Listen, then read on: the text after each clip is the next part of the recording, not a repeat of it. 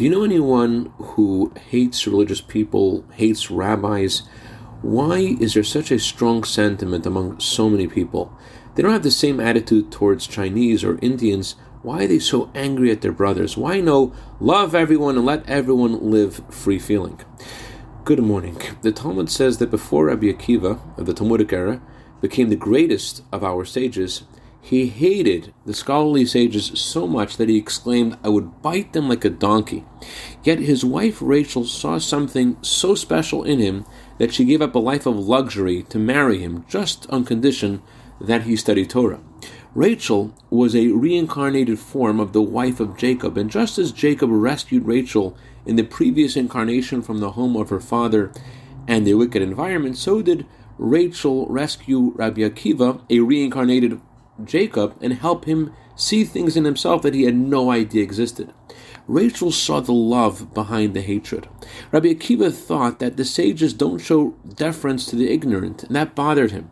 Halacha regards those uninformed of the Torah's laws of purity as impure, and that apparently struck Rabbi Akiva as an affront, and it felt hypocritical, not in sync with what he felt the Torah should be about. His anger is a huge sign of his bond with Torah, and because he was so passionate about love and respect for all, he was angry. Beneath the anger, there was a burning desire for a connection to the Torah.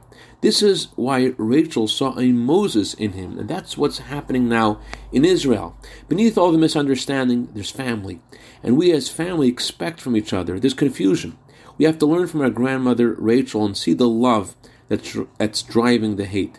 This vision is what brings out the best in mankind, and may we see it in ourselves and in others until God sends Mashiach, when we'll see it all vividly. I'd like to dedicate a minute of Torah today to Dr. Daniel Ganjian in honor of his birthday today, and Adriel Shaul Moshe Strasberg in honor of his birthday.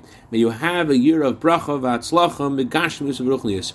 Also dedicate this to Neshama of Maras Leah Bas Reb Nachman Halevi, whose anniversary of passing is today. May her Neshama have an aliyah, may she be good to better on behalf of her family for all good. B'seich Klal Yisrael. Have a wonderful day.